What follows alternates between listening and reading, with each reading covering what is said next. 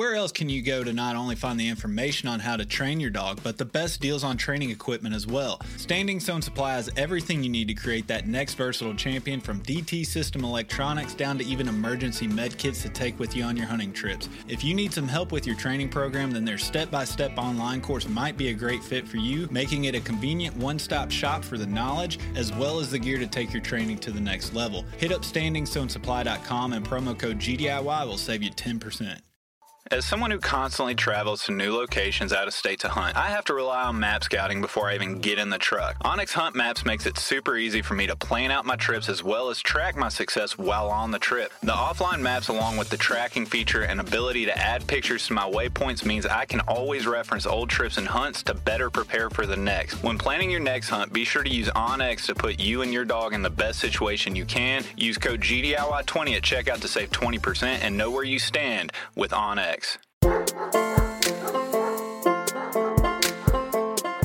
There's a lot of discussion. Is a high-level tested dog an actual finished hunting dog? You know what I mean?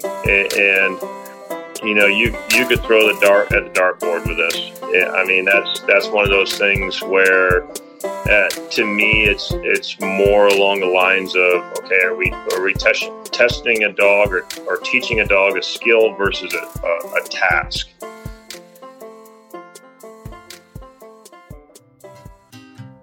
One thing we all love to do with our dogs is hit the road and go on new adventures. In order for that to happen, we have to be able to safely and efficiently travel with our dogs. Dakota 283 is dedicated to building unparalleled pet protection and tailgate lifestyle products for you and your best friends. Their one-piece roto-molded kennels have many options, such as the Hero series for military-grade crates, T1 low-profile kennels that will fit truck beds with tonneau covers, and their most popular G3 series that's available in any size you'll need. Dakota not only offers many different sizes and styles of kennels, they also offer products and accessories to help with food and water transport, truck bed storage, and even grooming stations. Have a new puppy and only want to buy one kennel instead of buying multiple ones as they grow? Look at the Forever Kennel Insert Divider that gives you the ability to buy a kennel now and adjust the size inside as needed. No matter what you need to get you on your next adventure with your dog, Dakota has it for you. Check them out now at Dakota283.com. Your new 283 lifestyle is just one click and free shipping away.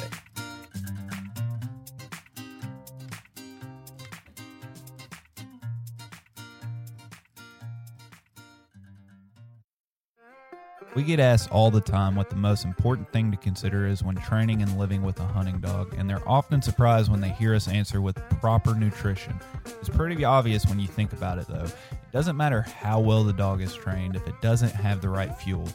The saying garbage in, garbage out rings true in dog nutrition. Eukanuba's premium performance lineup goes beyond just protein and fat with a number of different formulas designed to fuel your dog's specific activity level while supporting their recovery and optimizing their nutrient delivery. The proof is in the pudding, or lack thereof, when you make the switch to Eukanuba. You'll see immediate results in your dog's energy level and drive. They have a formula for every type of dog, from your hardest working dog in the field to your laziest retired dog on the couch. Head on over to EukanubaSportingDog.com to find the right formula for your hunting partner. Make the switch today and let Eukanuba fuel your dog so you can focus on what you and your dog actually love to do, work. All right, Scott Caldwell back again. He's a glutton for punishment here. Scott, how you doing? I'm doing well, brother. I'm doing well.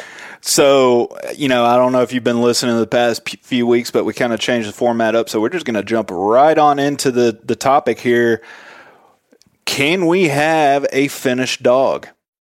Can we have a finished dog? Yes. Or is a finished dog ever really finished? Exactly. That's what I'm saying. Is there such thing as a finished dog, in your opinion?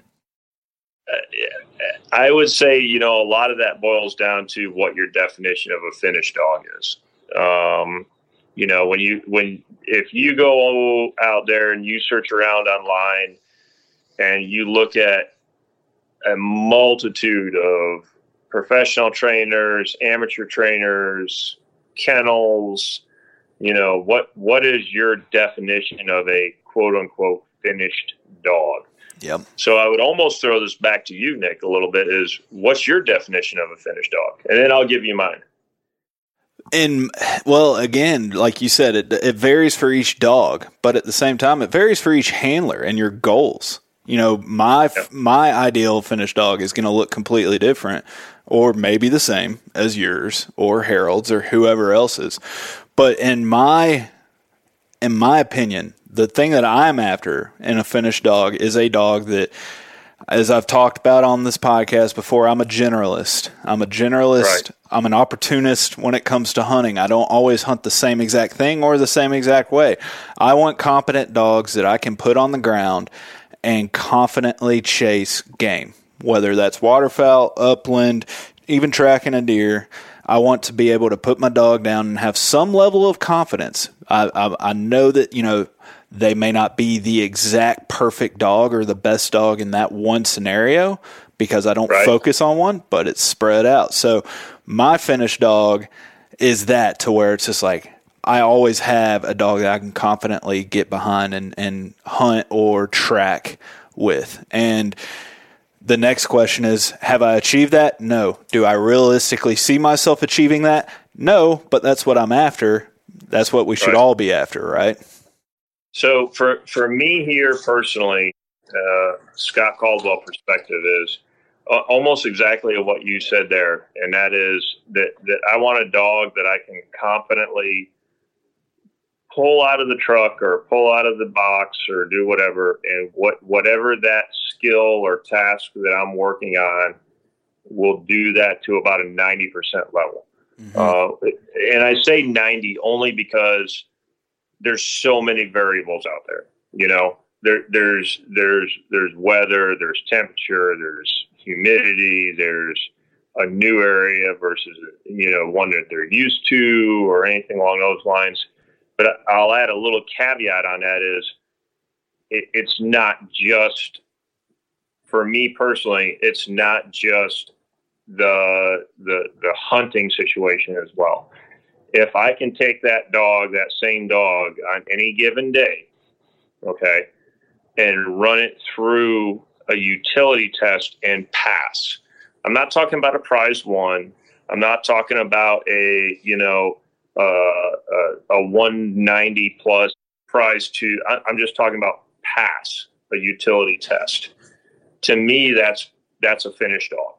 You know, that's a dog that will perform regardless of situation, regardless of environment, regardless of grounds, regardless of environment, to a level that is acceptable by me through a set of standards that have been set forth, not just through the testing, but just me personally, you know, overall. So, and I want to highlight that you said it doesn't have to be a prize one in utility. And I think a lot of people, they get caught up when you constantly hear in all these other podcasts or go into a chapter training day or whatever, that if you get a prize 3 on a utility dog, you have a great hunting dog.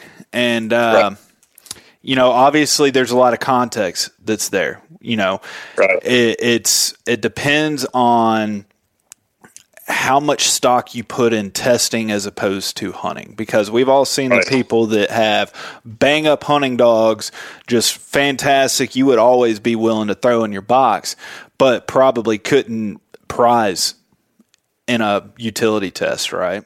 I think you'd be surprised. A lot of dogs that could do it depends on the skill set that those dogs are doing. And when you're talking about a true, I mean, let's call a spade a spade. I test in both the German system and the NAVA system, which both systems focus highly on the versatility of the dog. So both systems test for water, for retrieval of game, for field work, for steadiness. By all means, of versatility of the dog. So if you've got somebody that, you know, here's a great example, Stephen Faust. You know, I would be nervous to put my dogs up against his dogs in the grouse woods, because his dogs are grouse and woodcock assassins. You know what I mean? They get the exposure. I mean, exponentially more than your dogs. Right. But could my dogs go hunt grouse and woodcock competently? Absolutely. Yes. Absolutely. And probably even to a level more than, I would say your average weekend hunter or something like that. So it goes to kind of like what you're saying too, as well as like, what's your goals? What's your definition, individual definition of what a finished dog is, know? And I think a lot of people need to have that discussion with themselves and with their breeder or their trainer when they have that, okay, what's your definition of of a finished dog? Yeah. You know what I mean? Because at the end of the day, you can look at your trainer or, yourself or somebody like that and say, okay, yeah, I want a finished dog. And to that person, it's A, and then you're looking for more like B. Yeah. We talk about this a lot with my force fetch program. Not many people's force fetch program end with a dog doing a 50-yard blind across water. Most people's force fetch program ends with them being very happy with that dog doing a land blind at 40, 50 yards. Yeah. Or, an extended drive to pile, if you will. Yeah. So, just being honest with yourself and what your expectations are for that, what you're considering a finished dog overall. Yep. Go ahead. I was just going to say, I think it's important, obviously it's the honesty piece, but even just, I think a lot of us that go to these chapter training days, we see a lot of people, and we're all guilty of this to a certain extent, to where we're at a NAVHDA training day. There is a certain element of you're at a NAVHDA day, so we're going to put it in terms of NAVHDA testing, right? And that's the perspective that we have. But you have somebody new coming along that probably has zero interest in duck hunting. Their dog is never going to have a duck in their mouth, but when they come up and they're training and somebody's, giving them the advice and the roadmap, so to speak, for a finished NAVHDA dog as opposed to that individual's finished dog. And that's where it's important for the people to be honest with themselves, but also be honest to not waste the other people's time at the chapter and be like, with your training partner, whoever your training organization is. I mean, NAVHDA is a great, I say this a lot, and I say this to my puppy owners. I say this to individuals that come here for training. If you just took the NAVHDA aims and rule book and looked at the requirements to pass a dog in the utility test, okay, how they outline it in that book, that's a great roadmap, honestly, for a finished dog. You know what I mean? For a finished versatile dog. But then if, depending on who you are, like you just said, if all I'm going to do is do upland game and work with upland dogs, if you just took the field phase of that and looked at that and said, okay, here's my roadmap for what I say is a finished dog. I want a dog that's going to hunt competently, going to show good use of nose. It's going to search independently, is going to be steady through flush, wing, shot, and fall, or wherever your level is. That's a great roadmap to get there. And I tell everybody, I was like, look, train to that level at least. Train to that roadmap. Train to that, what it says, hey, this is what's the requirement to pass. Not necessarily a prize one, just to pass a dog in that organization. You're going to have an amazing hunting partner and companion. You know what I mean? Mm-hmm. So, get it to that level. Whether you test or not, that's completely upon you. That's upon you and your situation and your, how much gusto you got and fire you got in your graw and everything else. You know what I mean? So, well, and that's how I got bit. That's how I was advised when I first started out, and I went to the chapter, and I had no idea which way was left and which way was right. And Norm advised me the same thing, exactly what you just said. Train to the utility level test, whether you test or not, because I had zero interest in testing. And it literally, it was just, it just gave me a light to follow. Just follow this path and you're going to come out. And then eventually you get there and it's just like, well, why not test? Because my dog can go test right now. But it's also important to note that we're talking NAVHDA. You mentioned the German system. This is whatever circuit or organization that you're involved in. It doesn't have to be NAVHDA or the German. I think all around hunting dog, those are your best deals. But there are some, AKC chapter members that they start their own little small training group. Obviously, they're more field focused, but they have retriever trials as well. And then, would you say that the same thing is on the trial circuit as far as whether you're talking AKC or shoot to retrieve? What's your opinion on that, on how it stacks up to a quote unquote finished dog? Oh, wow. I feel set up here. The hairs on my back and neck are tingling. Nobody's listening. Some of that stuff, I think initially when those programs were started, and you look at when those programs were started and stuff like that, those programs were meant to kind of highlight and boast the best of the best dogs being bred at that time. Yeah. So, when you look at AKC and you look at the field trial, and there's a lot of nostalgia in a lot of that stuff, I'll say. Oh yeah, tradition. And how they were doing it and why they were doing it at the time. I think a lot of stuff has lost sight of that. In probably the last 20 or so years, my experience personally is you can hunt behind some good field trial dogs or some dogs that do well conducting field trials and then being able to take those dogs and go hunt. But in my experience, most field trial dogs have been bred, raised, and trained to be like on the edge of out of control and like way outside of what is considered normal hunting ranges, and just working really independently and for themselves and stuff like that. And you'll see some of these dogs, not that there's anything wrong with some of that. I mean, I've seen a lot of field trial dogs that do really, really well out west, really, really well in certain key areas. But to me, it's not a true test of a dog's ability to, if you take that same dog and drop him on the ground in, Michigan going to hunt grouse, or, I'll even say South Georgia, and because field trials are big in the Southeast. So if you found a place where that holds wild quail, putting those dogs on the ground, you probably will shoot some birds over top of those dogs.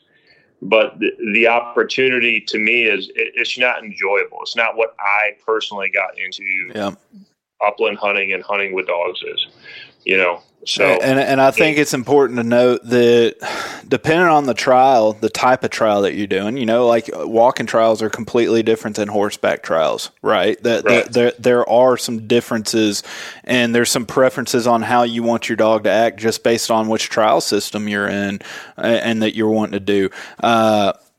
But there is a type of hunting in each different scenario that you can utilize that dog in. But one thing to note that me and you've already mentioned is it's personal goals. Like you said, you personally, it's not as enjoyable to hunt behind those dogs. Those guys that like the controlled chaos dogs, right? That are just about to tip over the edge. The guys that are 400 or 500 yards out, they don't enjoy hunting with our dogs. They're like, why is that dog underfoot? I'm like, are you kidding me? Exactly. 70 yards out. Yeah. Why is it's not underfoot? Yep. And they're like, oh, that's too close. But I mean, we've also been in the field with people that, that they may not even be in NAVHDA. Like, they don't even want their pointing dogs getting out past 30 yards.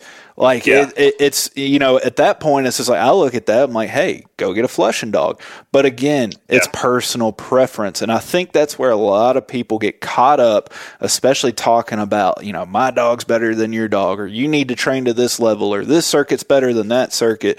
You know, it's like, hey, whatever floats your boat, find your niche, find your group, and go have fun with the dog is really all that matters to me.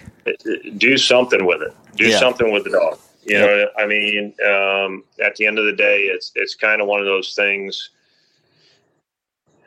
You know, there's a lot of discussion. Is a high level tested dog an actual finished hunting dog? Yeah. You know what I mean? And you know, you could throw the dart at the dartboard with this. Yeah. I mean, that's one of those things where, to me, it's more along the lines of, okay, are we testing a dog or teaching a dog a skill versus a task? Yeah. You know what I mean?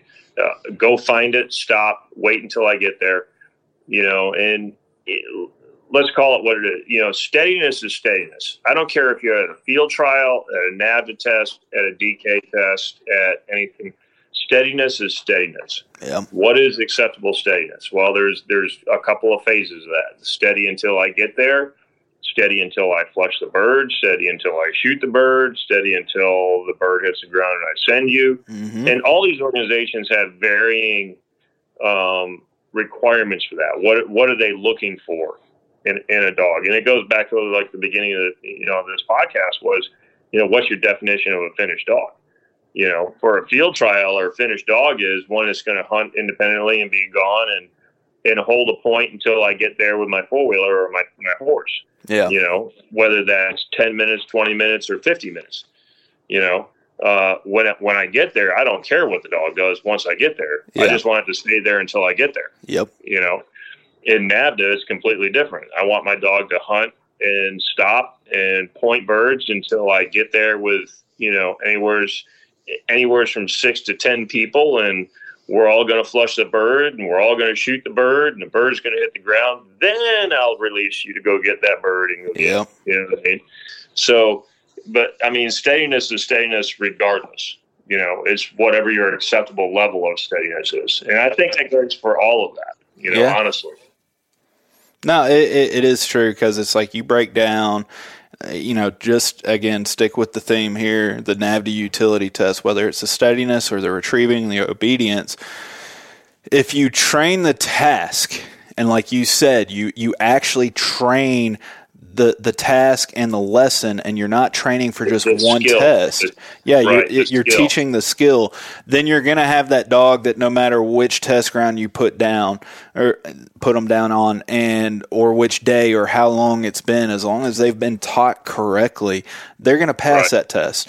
Some days may be prettier than others. Some days may be uglier than others. But if they're taught the task, they're going to be fine wherever they're at. It's the people that, you know, let's face it, we have a lot of experienced people that have run a lot of these NAVHDA tests, and I'm seeing it more and more to, oh, it's okay if they do this because, you know, the judges are only looking for that, or, you know,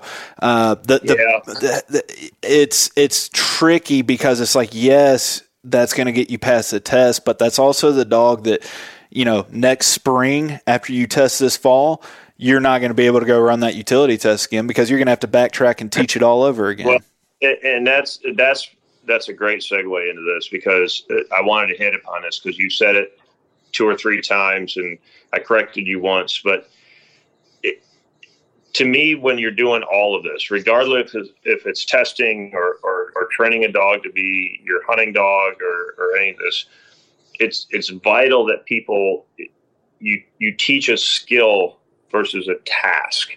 So what is the definition of a skill versus a task, right? So to me, a skill is something that can be replicated anywhere. Yeah. In any environment, and the dog has a full understanding of it, regardless of time, regardless of situation, regardless of environment. A task to me is, and you know this because we're kind of both pretty heavy in NAVHDA, and I've seen it in NAVHDA, I've seen it in the DK system.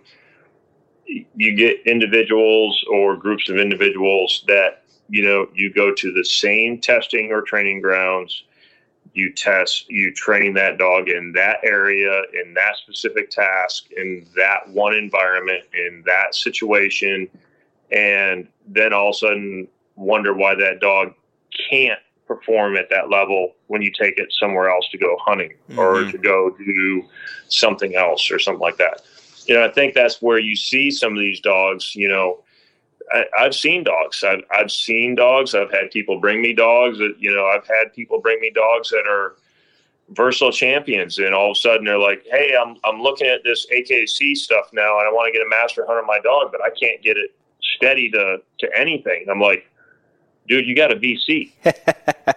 How can you not have a steady dog for an AKC hunt test? Yep. And like, I don't know, man. We go out there and we work a brace and he loses his mind. And this I'm like, they just drilled it for that one summer before the test. Yeah, and in very specific conditions and very specific environment and stuff like that. And I think that's a huge thing in NAVHDA where you see people that train. We had this discussion a couple of podcasts ago. You see a lot of people that train the test. Yes. Versus train what that skill is in each one of those events. So you could take a NAVHDA test and break it down. Literally, if you looked at the scorecard, exactly what the scorecard says, you could look at that and train that skill versus let me train the test. Yeah. You know what I mean? So like when you look at, we'll say the field phase and steadiness, search is going to be search, pointing is going to be pointing. But when you look at steadiness, steady to flush, steady to wing, steady to shot, steady to fall. Well, that's a skill. That's, and getting a dog to do that regardless of circumstance builds that dog's like toolkit. Yeah. Perfect example. I mean, I'm testing next week in Ohio with a couple of dogs, couple of client dogs, and then Falco. Falco has not been on birds since hunting season last year. And on a whim, I was like, about 2 afternoons ago, I was like, well, let's get him out. Let's put some quail out and let's just assess where he's at. And if I've got to clean something up, I'll try to clean it up before the test. He went 6 for 6, like ran up, nailed point, and birds were running, birds were flushing, birds were shot, and that dog stood there like a statue. Because we took the time early on to teach him this skill, scent cone, feet stop. I don't move until somebody comes over and taps me on it. Yeah. Bottom line, and that's your requirement. And it's one of those. It's gotten to where it's honestly, I can probably say my biggest pet peeve now is when I go to a chapter's training day, and again. You're there, you're drinking from a fire hose, especially if you're brand new. Everybody's there trying to help. It's all coming from a great spot, but it never fails. I would say, I don't know, 8 or 9 out of 10 times, if something happens and somebody's giving advice, they start off by saying, on test day, or during a test, the judge is going to see it. And it's just like, it's my biggest pet peeve to where it's just like, when you're helping somebody out in the field and they're working on steadiness, okay, there's a bunch of different ways that you can go about advising somebody on working steadiness. The majority of the time, it's going to be get out of the field and go into the short grass and teach the fundamentals and the obedience and then come to the field. But it never fails. Majority of the time, somebody is going to say, well, on test day, and they're going to give you a little shortcut on how to flush the bird or which angle to take. Or, I've heard people here lately, and every judge I've talked to has said that it's very obvious when a dog is trained this way, but training the dog to whoa with the click of a shotgun closing. Yep. It's like it's basically clicker training. It is. And it's just like so many people, they take so much time and effort to teach or train a shortcut than it would have taken to just do the foundation stuff first. Yeah, just teach a skill, man. Yeah. Just teach a skill. You know, it's one of those things. Much like you, it is a little bit of a pet peeve with me too. Because I mean, you know, we host a chapter out of our facility here and stuff, and nothing shapes my inner side more than like. And we're all about ready to get into it because probably by the time this podcast comes out, it'll be close to that time of season. Birds are available, and you'll have. I just want to run a test. Mock test. Literally, you'll have individuals come out in droves, and they're buying 3-4 birds at a time. And the very first question you ask, and everybody's trying to help everybody, and it's like, all right, what are you working on today? Man, I'm working on steadiness. Cool. We put birds out, and the dog's not even natural ability level steady. Like the dog's just going in on straight takeouts, and you're like, okay, what have you done to get ready for steadiness? Yeah. No, man, I just got to get my dog in front of as many birds as possible. To take away from the testing aspect of that, okay, there is an element of truth to that. When you talk to individuals that have access to wild birds, how do we teach our dogs to be steady? And you'll hear a lot of pro trainers, Midwest, out West, and stuff like that talk about hunt your dog on wild birds. They're going to learn. They'll learn that the chase is not, there's no value in the chase, that there's, the opportunity presents itself when they stop and you can actually get up and shoot the game and then get that reward of recovery and stuff like that. Anywhere, I would say, east of Colorado, okay, the opportunity to get your dog on that many birds, that number of birds, of wild birds, to teach that dog how to be steady, it's far and few between. Unless you've got like somebody that's got millions of dollars in their pocket and they're releasing thousands of quail and on their property, early release and stuff like that. I mean, that's just the way life is now. Yeah. Well, where we live and how we hunt. I think this is a trap that you see this on the glorious social media machine more than anything is, people that just got started or they don't know or they don't have a good training partner or a good mentor or whatever. They reach out on these Facebook groups, right? And they're like Facebook or Instagram. Yeah. And it's just like, what do I do in this regard? And it never fails. You have everybody giving their opinion, like, okay, whatever. Yeah. But there's at least one, if not more, that just get your dog on wild birds. Well, depending on where you're at, you don't have that luxury. It's just like, I travel for my birds every fall. Yeah. You know this. Why? If I had to rely on wild birds down here in Tennessee, then I would never have a quality hunting dog. Let's think about that for a minute. It kind of goes back to that definition of a finished dog. I mean, I'm sure I've seen both your dogs, Lucy and Rachel. I'm sure with minimal effort, both of those dogs, if you put the time and the effort in Tennessee and hunted, that there would be an opportunity that presented itself that you could kill game over those dogs.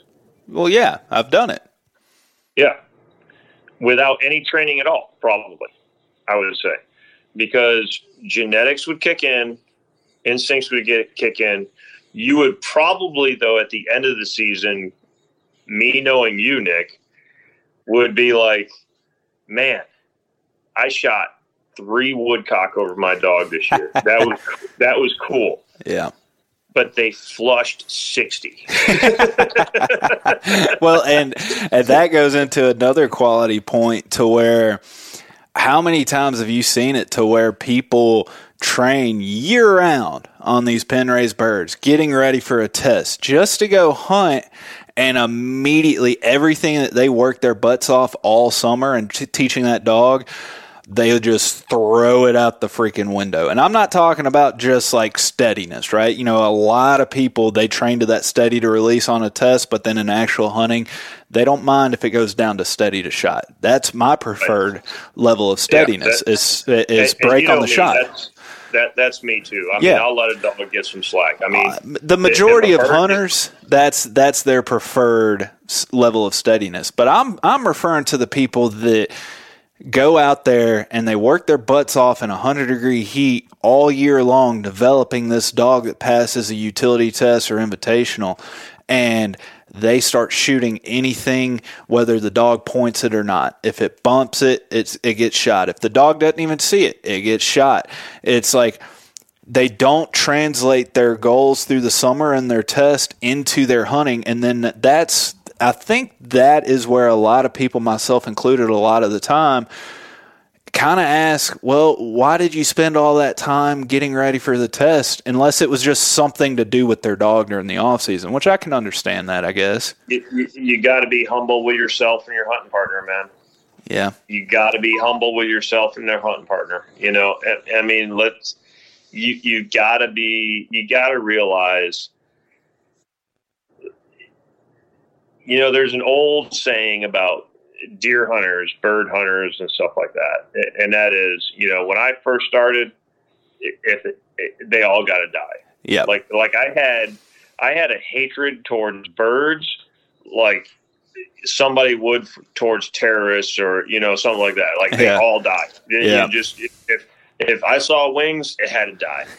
And then you kind of mature, you know, you kind of get to that point where you're like, oh, you know, I really enjoy watching my dog do what's right. Yep. And then you get to the point where, man, I don't even carry a gun. I just want a camera. You know what I mean? I want that photo of my dog pointing that woodcock and that flush and everything else. And, you know, there is a little bit of maturity in that. And a lot of new guys, I mean, I can understand it because I was there myself, dude. I mean, you know. Oh, nothing's harder than watching a grouse fly away when you've been walking for 2 hours and not seeing a thing, right? It's hard watching that bird fly away. But dude, the way I explain it is you let that bird fly away so that your dog is ready to handle the next 10 or the bird next season that they come across. It's foregoing this one in preparation for the next 20. Here's the way I've got to look at it is, you know what? I mean, we're all going up north this year and hunting grouse and stuff.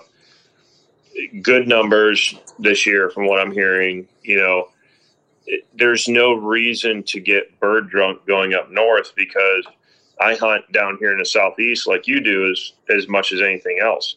Yep. So why am I going to reward my dog on a flushed bird or a bumped bird or something like that when we come down here and hunt? And like, you know, we've said multiple times, our grouse season, you know, Eastern Tennessee, Western North Carolina is measured in flushes, not shot birds. Yes. You know, if you shoot a bird once every 3 years, that's a trophy bird. Like you need to put that next to your 150 class Boone and Crockett you got on the wall. You know what I mean? Yeah. So why am I going to reinforce a behavior up north on grouse that down here I would just literally be like, are you fucking kidding me? Are you kidding me right now? Why did you do that? Why? I was 10 steps away. Why couldn't you just hold steady long enough for me to get 10 steps closer, you know? Yep. Well, and I mean, honestly, down here, you won't see that bird is the difference. Up north, you go up north, you forego that bird so that it learns how to handle birds correctly, because down here, they're so few and far between that these birds are flushing, like, I mean, they're flushing as soon as they see or hear the dog. And so if your dog is not trained up to that level, you'll never even know that bird was there. Right. I mean, I've been out there. You'll know it as it goes down through the holler. Like you'll see a glimpse of wings just going down through the. Yeah. Oh, and it's just, it's hard to put in terms, but I mean, it's not just grouse. That's what we're talking about a lot of the time, but it's quail also. Quail hunting in North Carolina or Georgia is different than quail hunting in Texas or Oklahoma. It's completely different terrain, completely different, temperature, and just the air quality is different on these dogs. And so like if you're going out there and you haven't trained your dog to the skills that it needs to translate over there, it's not only changing terrain and running on sand and sandburs as opposed to grass here, it's also mentally trying to catch up because it's just going to be bumping coveys all freaking day long if you did not train the skill. Right. Yeah. And I mean, I was up in Fort Campbell a couple of weeks ago and stuff like that, stopped by the house, and I'm up in Campbell, and on the backside of the airfield, I'm getting ready to go out and do, a marketing call. And I get out of the truck, and all I hear is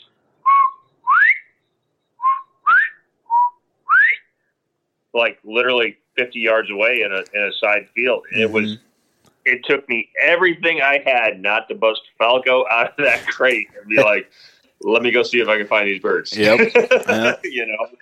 And, it's one of those things about, I mean, the difference between, and I think this is what it boils down to, like the whole premise of this podcast, a finished dog versus an unfinished dog, or is a finished dog ever really finished? I mean, you a lot of it goes into being honest with yourself and your expectations with the dog, being realistic with your goals, having some sort of finality in what your expectations are with that dog. Most guys would be just fine with being, bird drunk and rolling into a place and their dog's putting up birds and they're shooting birds and everything else. But, I'll be here to tell you, I'll be the devil's advocate. I can't wait to hear the emails. That only works for a year or two, man. I mean, there's only so many birds that you're going to shoot. And then you got to ask yourself, what's the memory behind that bird? Yep. You know what I mean?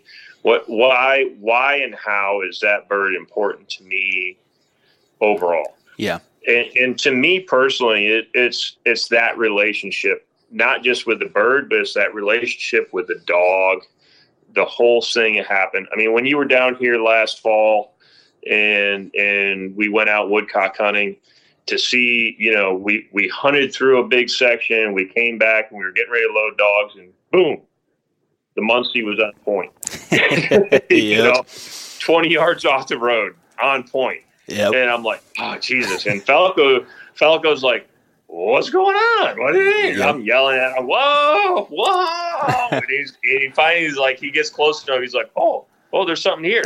And us flushing and shooting that bird was just like, I was like, wow, that whole experience. I brought Nick to North Carolina. We hunted a couple areas. Yeah, we had some flushes, but it just didn't happen. And then all of a sudden right there at the truck, it's like, wow.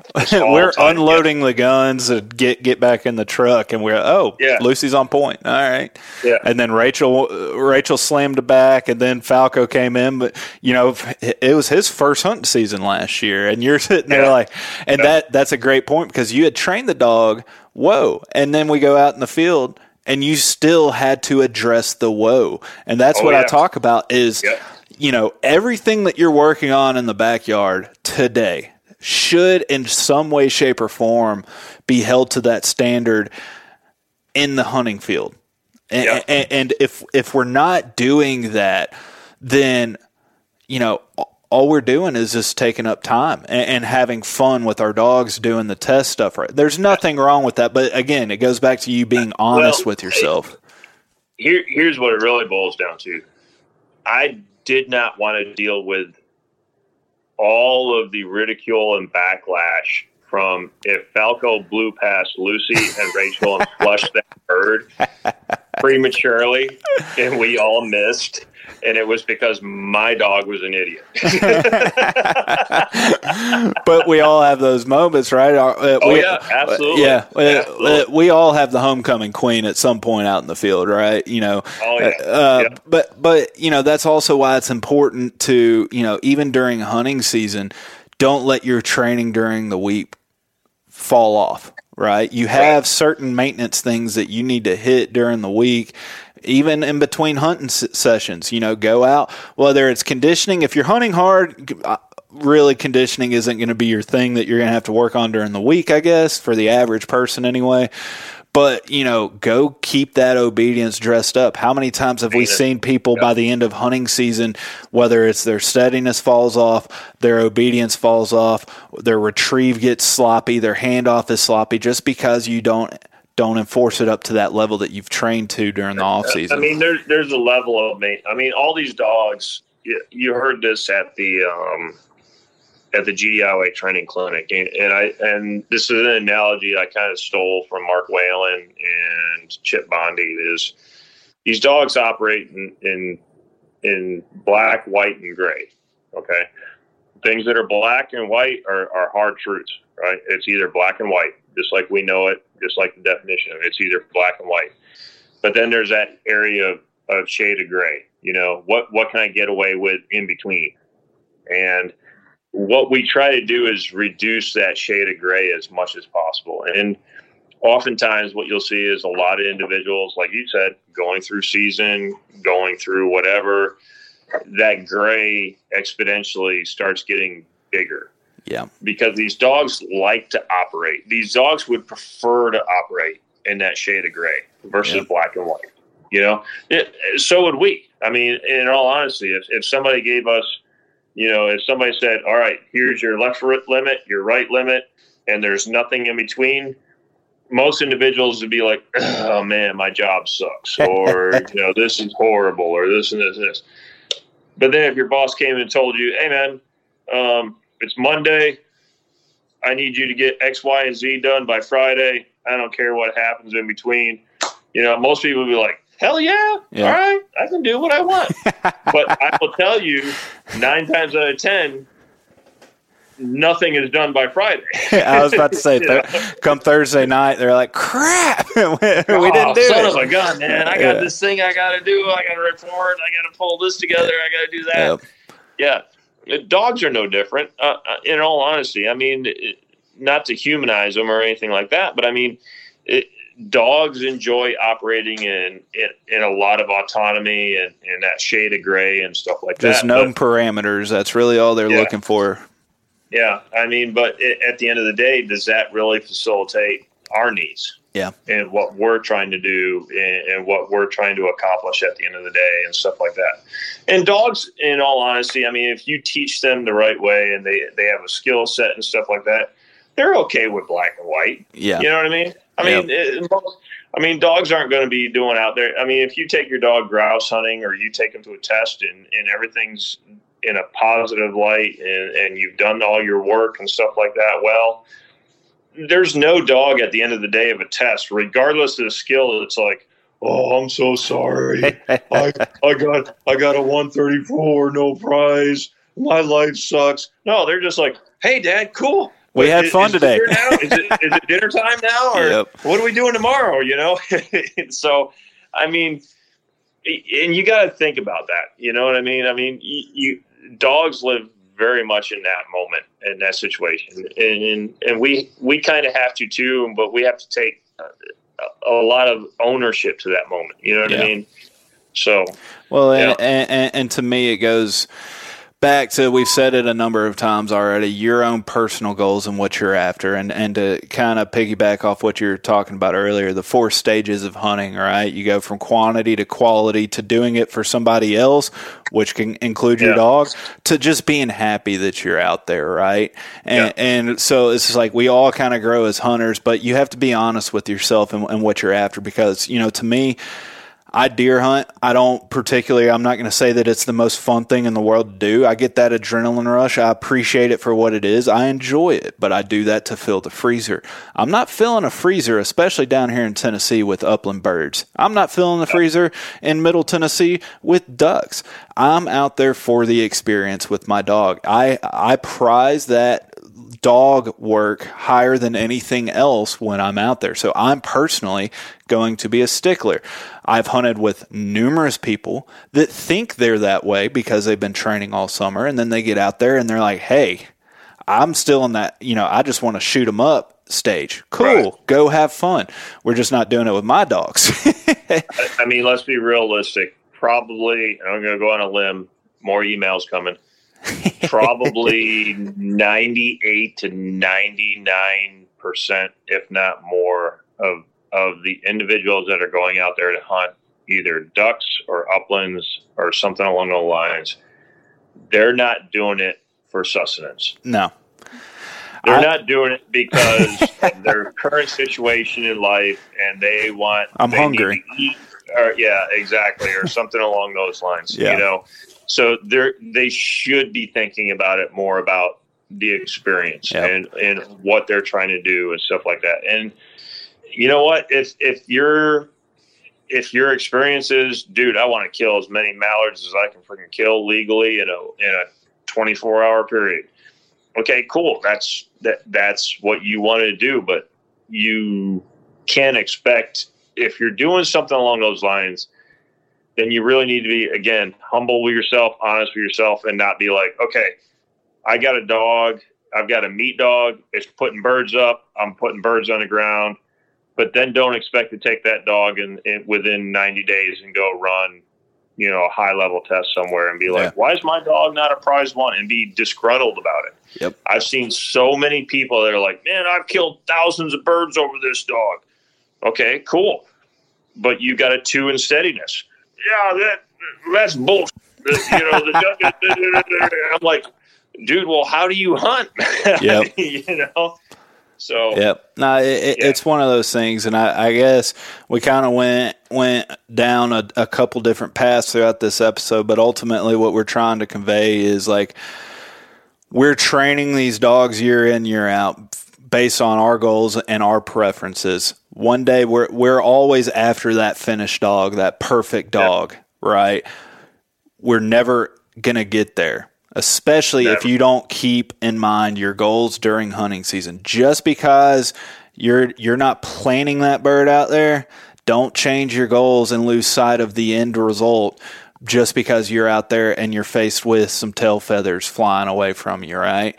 It's hard. Brother, I've got to give a lot of credit, and I'll give a little bit of a shout out. You met him at the GDIY clinic, but Preacher Bill, Bill Knapp, he's out west right now running his dog. Oh, he's been sending me videos. Prairie chickens and everything else. And he is literally, he's probably going to need like falsies or dentures when he gets back because he's been grinding his teeth because of, Ivan's been doing okay, but he hasn't been doing great. And he's just like, you told me not to shoot the birds that he doesn't handle correctly, but I could have killed all 6 of these. Yep. But that's the difference between a dog that, hits its max at a year and a half old, because that's going to be the level that it hunts and is trained to its whole life, or you forego a few birds this season and come next season, it's standing for birds. I mean, and it's the experience. It's the stuff that we all dream about when we go in and get a pointing dog, right? I don't think there's a single one of us out there that, hey, I want to get a pointing dog, and they envision hunting with that dog while it's kicking up birds in front of you just out of reach. You know, that never plays a part in the decision. If that does, then what you're describing is a flushing dog. And flushing dogs are a lot of fun. Look into them. Go hunt with them. But you don't have to worry about the standing for birds. There's a reason why flushing dogs are there. But I will take that back, though, because there is a huge element with flushing dogs that includes steadiness. Yes. It just happens to be after the flush. Yes. So a flushing dog should and ultimately be able to, once that dog identifies the bird and puts the bird into the air, that dog should stop moving. Yep. And either put his butt on the ground or stand there and watch that bird fly away until it is shot and killed. So there's a huge element even in a flushing dog that includes steadiness. There is. And ultimately, that's what we're all after here, whether you literally want to do nothing but shoot to retrieve trials, whether you're doing AKC hunt tests, NAVHDA tests, German tests, no matter what it is, just stick to your goals, stick to your guns, have the discipline to go all the way, whatever that is. It could be a meat dog or it could be a test dog. Some of the best hunting dogs I've ever seen were just meat dogs. They just never went into the testing circuit. So, I've seen some of the best testing dogs go out there in the hunting field and get skunked just because, again, it was trained for a test and not the skill. So no matter what we're saying is we're not knocking anybody. We're not saying anybody is better than the other. It's just keep your goals in mind, whether it's the start of a training season or the start of a hunting season, and always have that at the front of your mind when you're going out on a hunting walk. When you go out there, keep it in mind. Absolutely. I mean, we're getting ready to start hunting season. That's why we're talking about this. Yep. Dove season will be in a couple of weeks. Well, by the time this comes out, it's pretty much, I think it is dove season.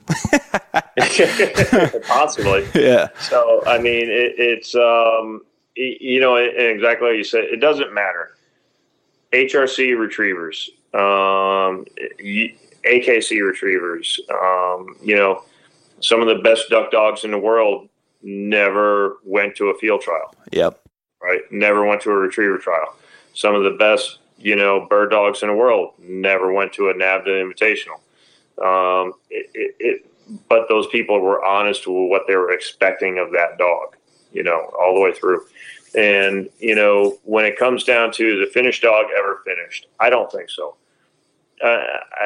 Personally, I think, a finished dog is finished when that dog is aged out and that dog looks at you and says, "Hey, brother, I can't do that." That's my definition of a finished dog.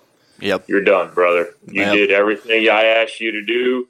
You've done everything. Now you've been retired to the couch and you're finished. You're done. You know what I mean?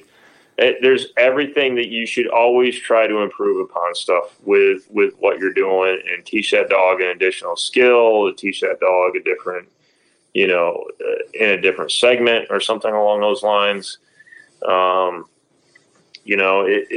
We're in a pretty unique group of individuals when you think about it. I mean, I don't know what the bird dog community makes up, general populace of the country, but it's growing, obviously, especially with COVID and stuff like that. We've talked about this a couple times on the podcast, COVID dogs. There's a surge in sporting breeds out there in the world right now. And so if anybody's listening to this that's, recently purchased a dog, ask yourself why, more than just you need a Zoom buddy. You do your Zoom meetings. I need somebody on the couch or the chair next to me while I'm doing this. Yep. Why you got involved in this and set those goals and set those aspirations. I was lucky enough to train with, I kind of call her my poster child, if you will.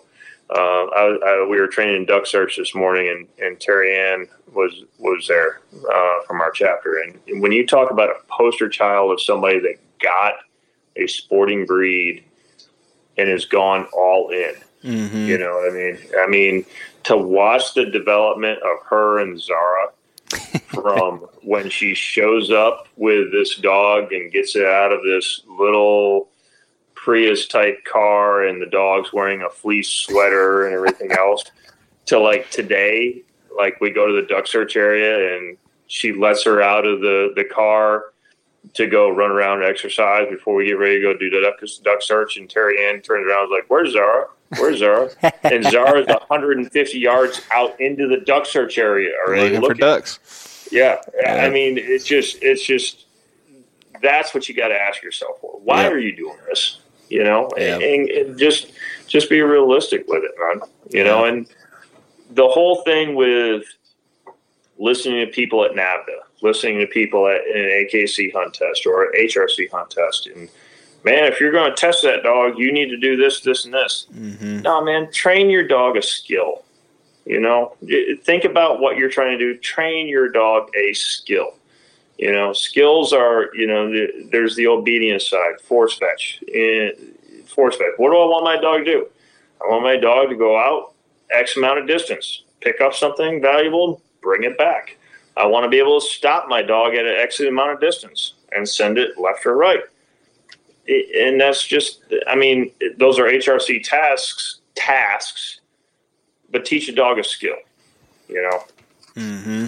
No, absolutely. I agree with it. And with that being said, that, you know, I've been saying it the past few weeks, this is kind of the transition over into more hunting topics. I want to start getting into traveling and hunting, whether it's specific species or just some hunting stories and how it relates to dogs, because I feel like a big piece of this obviously is the training talk that we do on this podcast. But why do we train? We train to hunt. That's what we got into this for. I personally could go the rest of my life without testing again. Do I enjoy it? Yes. But if there's no testing tomorrow, I'm still going hunting with my dogs. If there's no hunting, I'm not testing.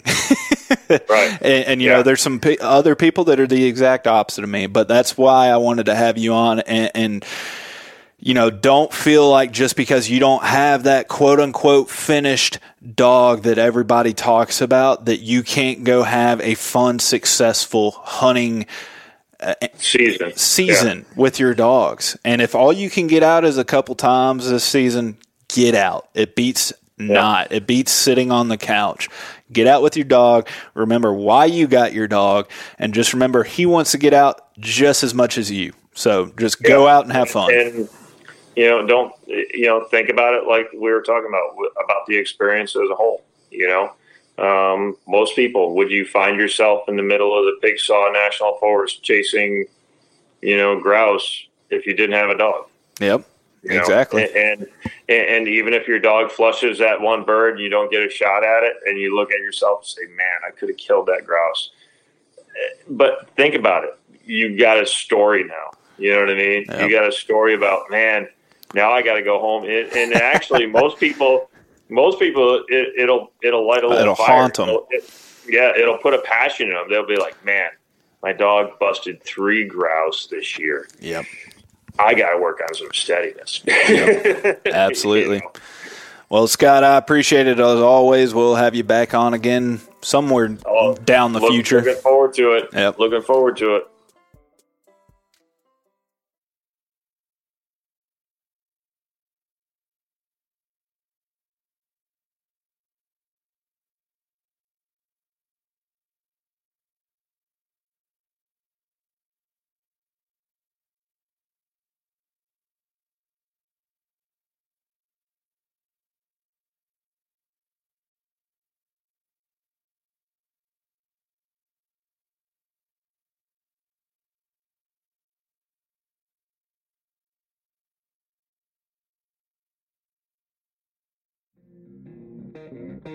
Picture this.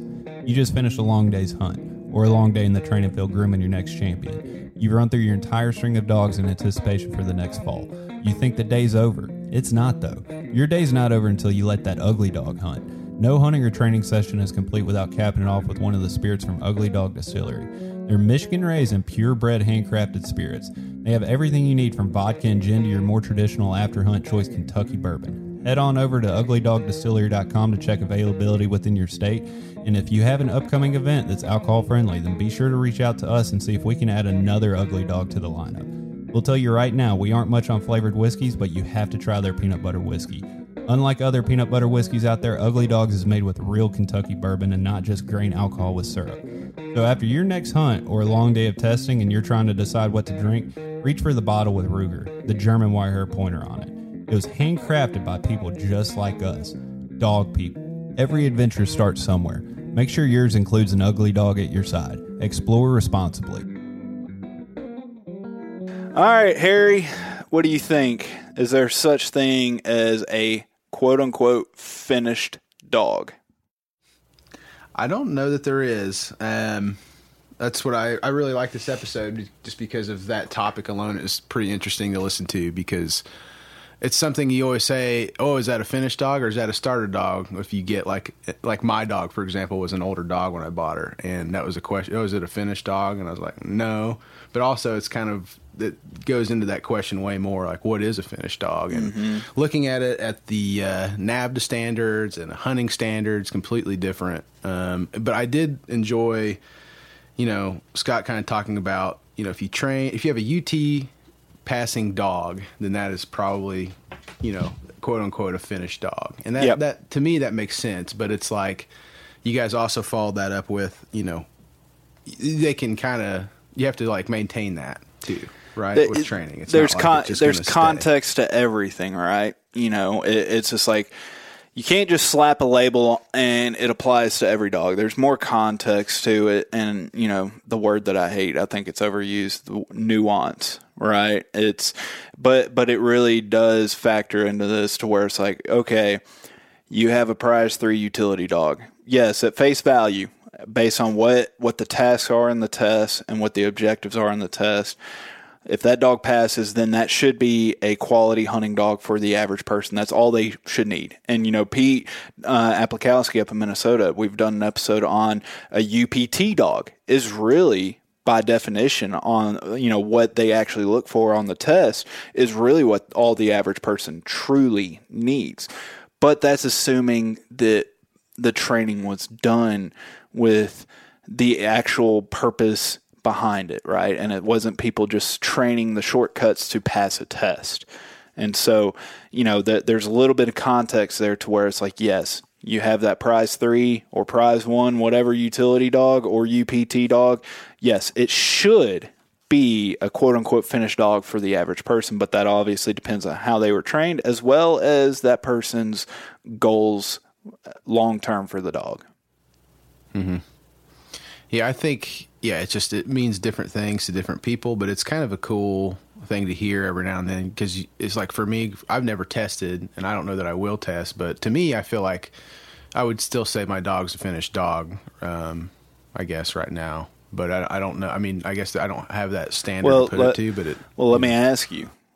You're training your dog right now on a couple different things. This summer alone, you've been working on steadiness with your dog, which she's pretty much there, but you're still working on that. But then you're also still trying to wrap up force fetch. Mm-hmm. So just by you right now having things to work on with your dog and improved, I would say, I would, with that in mind, would you still say she's a finished dog? For me, I guess yes, because I think for me, the force fetch, the going into the water, getting the duck thing, that's all like kind of extra for me. It's just like just getting her potential out of her. It's not necessarily utility for me, but it's something to fill some time with, and maybe one day will be utility. I guess. But so based on your goals and your preferences, you're saying for what you just look for in a dog, she's finished. You have that. You can go out there and be happy with what she's at now.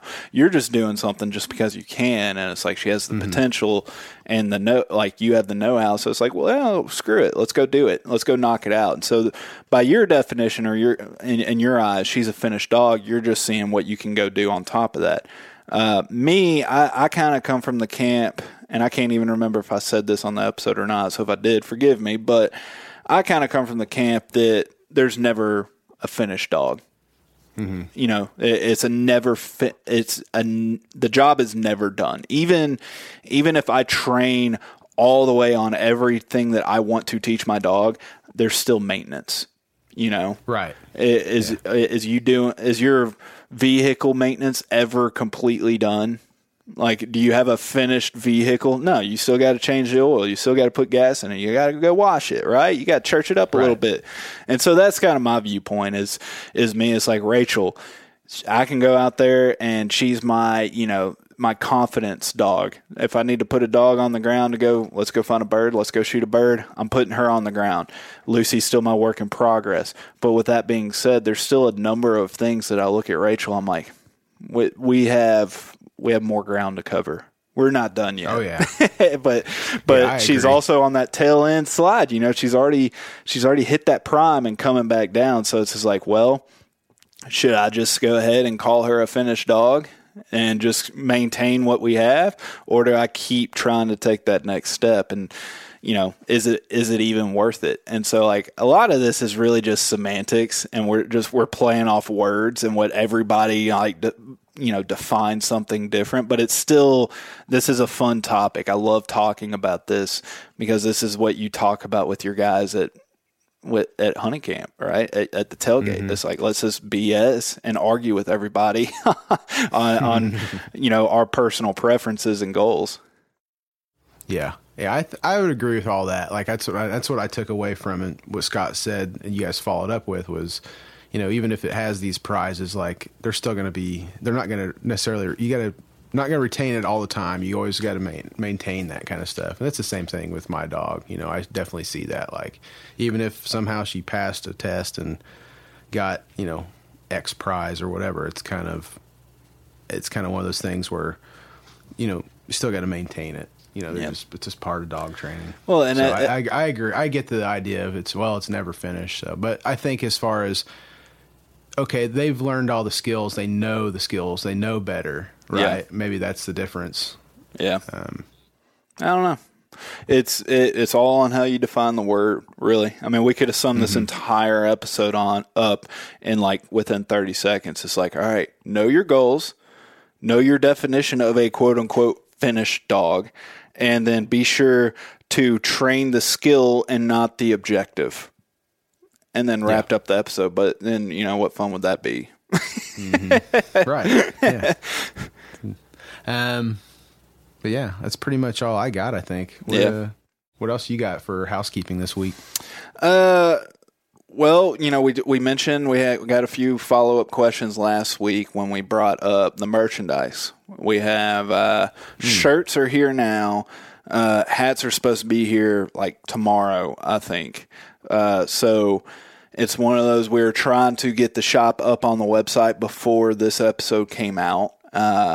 And it may go up today. We're just waiting on all the stuff to get here, right? And so as soon as the hats arrive, then we'll have it up on the website, and then all you GDIY junkies can go out and buy your shirts and hats. But be on the lookout for that. And again, like we said, we're gonna throw in, if you're a Patreon member, depending on the tiers that we have set up, you'll get a discount based on being a Patreon patron, and then also military and police officers and service people. We're going to give you a discount as well.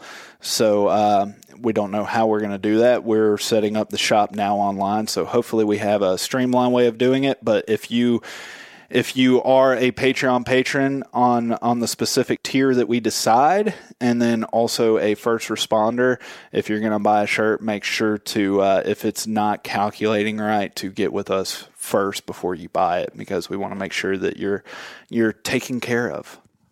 Mm-hmm. Yeah, for sure. Also, we had a good time on the Zoom room with Angie. Yeah, no, it was a learning curve, right? We knew going in, Angie was nice enough to agree to be the guinea pig, and we had a really good showing, I thought, for our first Zoom room. Got some good feedback from people saying they really enjoyed it and thought it was great. A couple hiccups, couple things that we know that we can improve on the structure of it. And we already have another guest lined up for next month to be announced, but she's going to be a great one. And so, again, I think the way we did it the other day, just for right now, having it for Patreon patrons, it kind of lets us control the amount of people on there a little bit easier. We're going to keep it that way for now. But I'm excited to see where that goes, because I enjoyed it.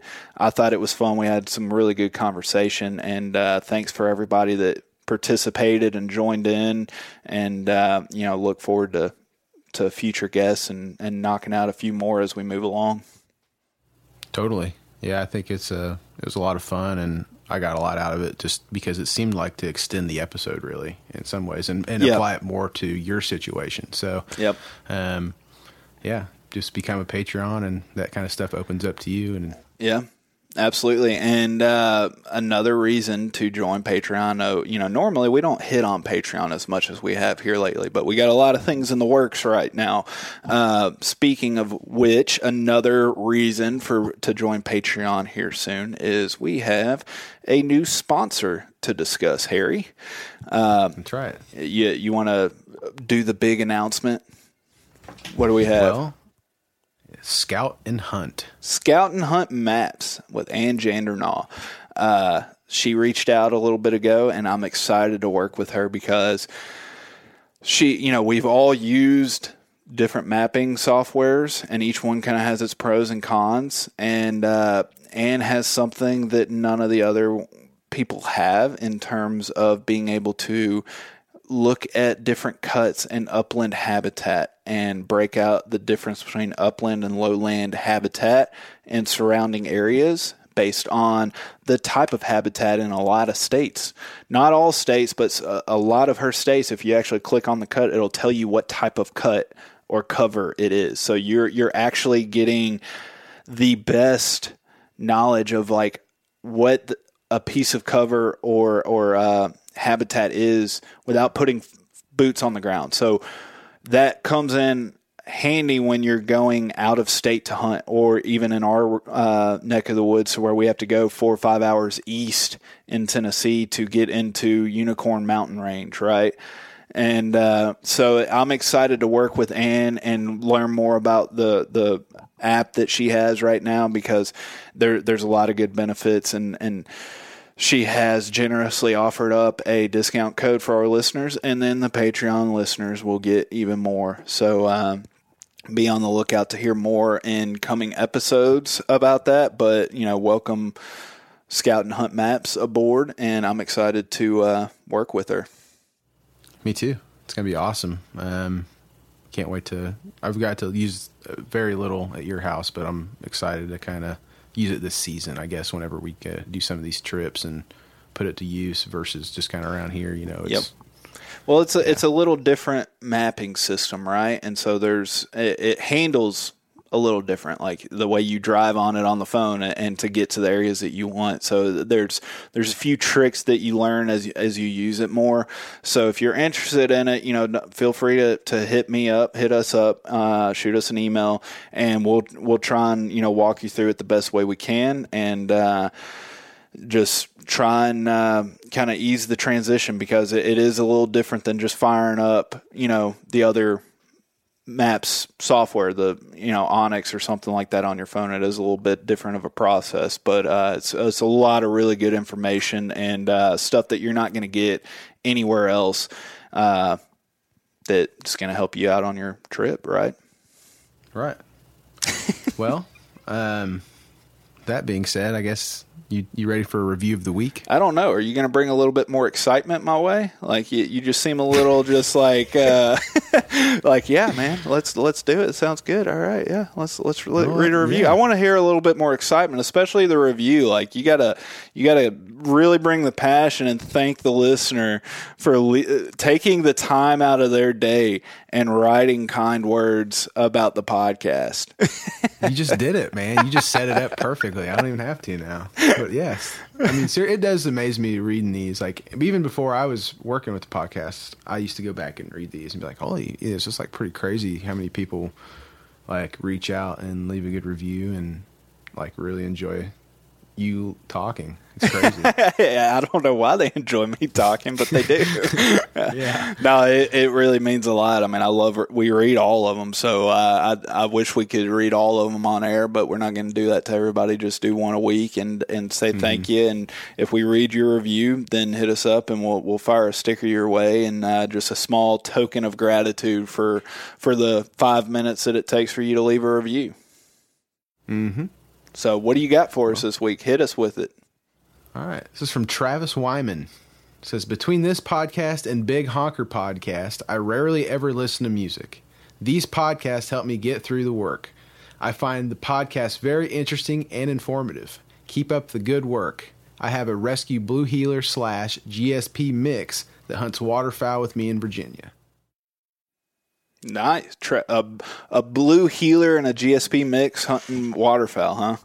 Yeah, I saw that, and I was like, that's pretty cool. And my sister's a big blue heeler advocate and has had a couple of those. So it's interesting to see one of those mixed up and hunting. I'd like to see that maybe. Oh, so, no, I mean, it's always fun watching people get out there with lesser-known breeds. You know, anybody that listens to us, they know that we're advocates for proper breeding practices, right? And keeping the lines and genetics true and meeting standards. But, you know, there's a lot of mixes out there in rescues, and there's people that they're successful with those dogs. You know, don't think that just because you don't have one of those, high-level pedigree dogs that you can't do this. Will your life be a little easier? And will the starting point be a little bit better? Absolutely, if you go that route. But, you know, hey, we've done a few episodes with a number of people and rescues and mixes that get the job done, right? And so it's just another testament. Get out there and have fun with your dog, man. Go chase those ducks with your blue heeler if you want to. Go have at it, man. It's who was it? There was somebody we were talking to a couple weeks ago that duck hunts with a German Shepherd. And then I think there's that guy in Oklahoma that takes its wiener dog out there quail hunting. You can see on YouTube. It's people do some crazy stuff with their dogs, man. I love it. I love it. Yeah, I love it. I think it's great. That's partly when I saw that I was like, I got to read this because this is kind of what we're all about here, man. Yeah, absolutely. Well, Travis, hit us up. Get a sticker.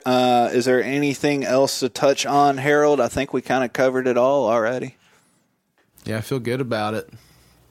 So, good on you. Ready for the next episode. Yep, absolutely. Well, ready for hunting season, dude. It's right there. Just a few weeks, I'm headed up there. I'm South Dakota, man. We're gonna go knock it out and have some fun. Try and snag some sharps and prairie chickens. But we'll touch more on that later. We'll let everybody go. Again, thanks for everybody tuning in, listening, and supporting us and all the different ways that you are right now. So we wouldn't be here if it weren't for you guys, and thanks for your time. And as always, we'll see you next week.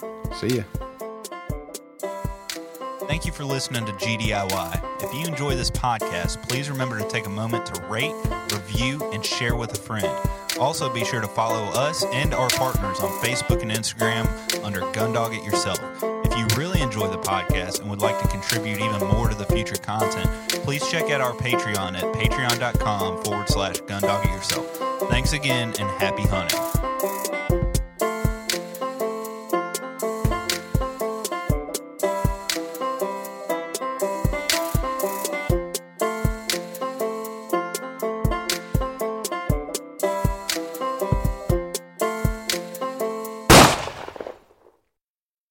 Everyone seems to have the same questions or concerns when they start trying to decide which kennel to purchase for their vehicle. Perhaps it's time to stop asking all the questions and just design the perfect setup that meets your exact needs. B-Pro Kennel specializes in designing and fabricating custom Premier dog boxes handcrafted right here in the USA from high-grade, lightweight aluminum. They'll get you set up with the size dimensions, lighting, storage, battery boxes with solar charging, and anything else you can dream of. Stop stressing over buying the wrong setup, just have to replace it again in a year. Go ahead and check out bprokennels.com and get exactly what you want. If you're considering changing your dog's food soon, then be sure to check out Eukanuba Pro Performance. Their science-backed formulas are designed to take your dog to the next level of performance. They also now have the new puppy formula to help your pup start strong and live active. When looking at all the different food options, remember Eukanuba to help power their ultimate performance.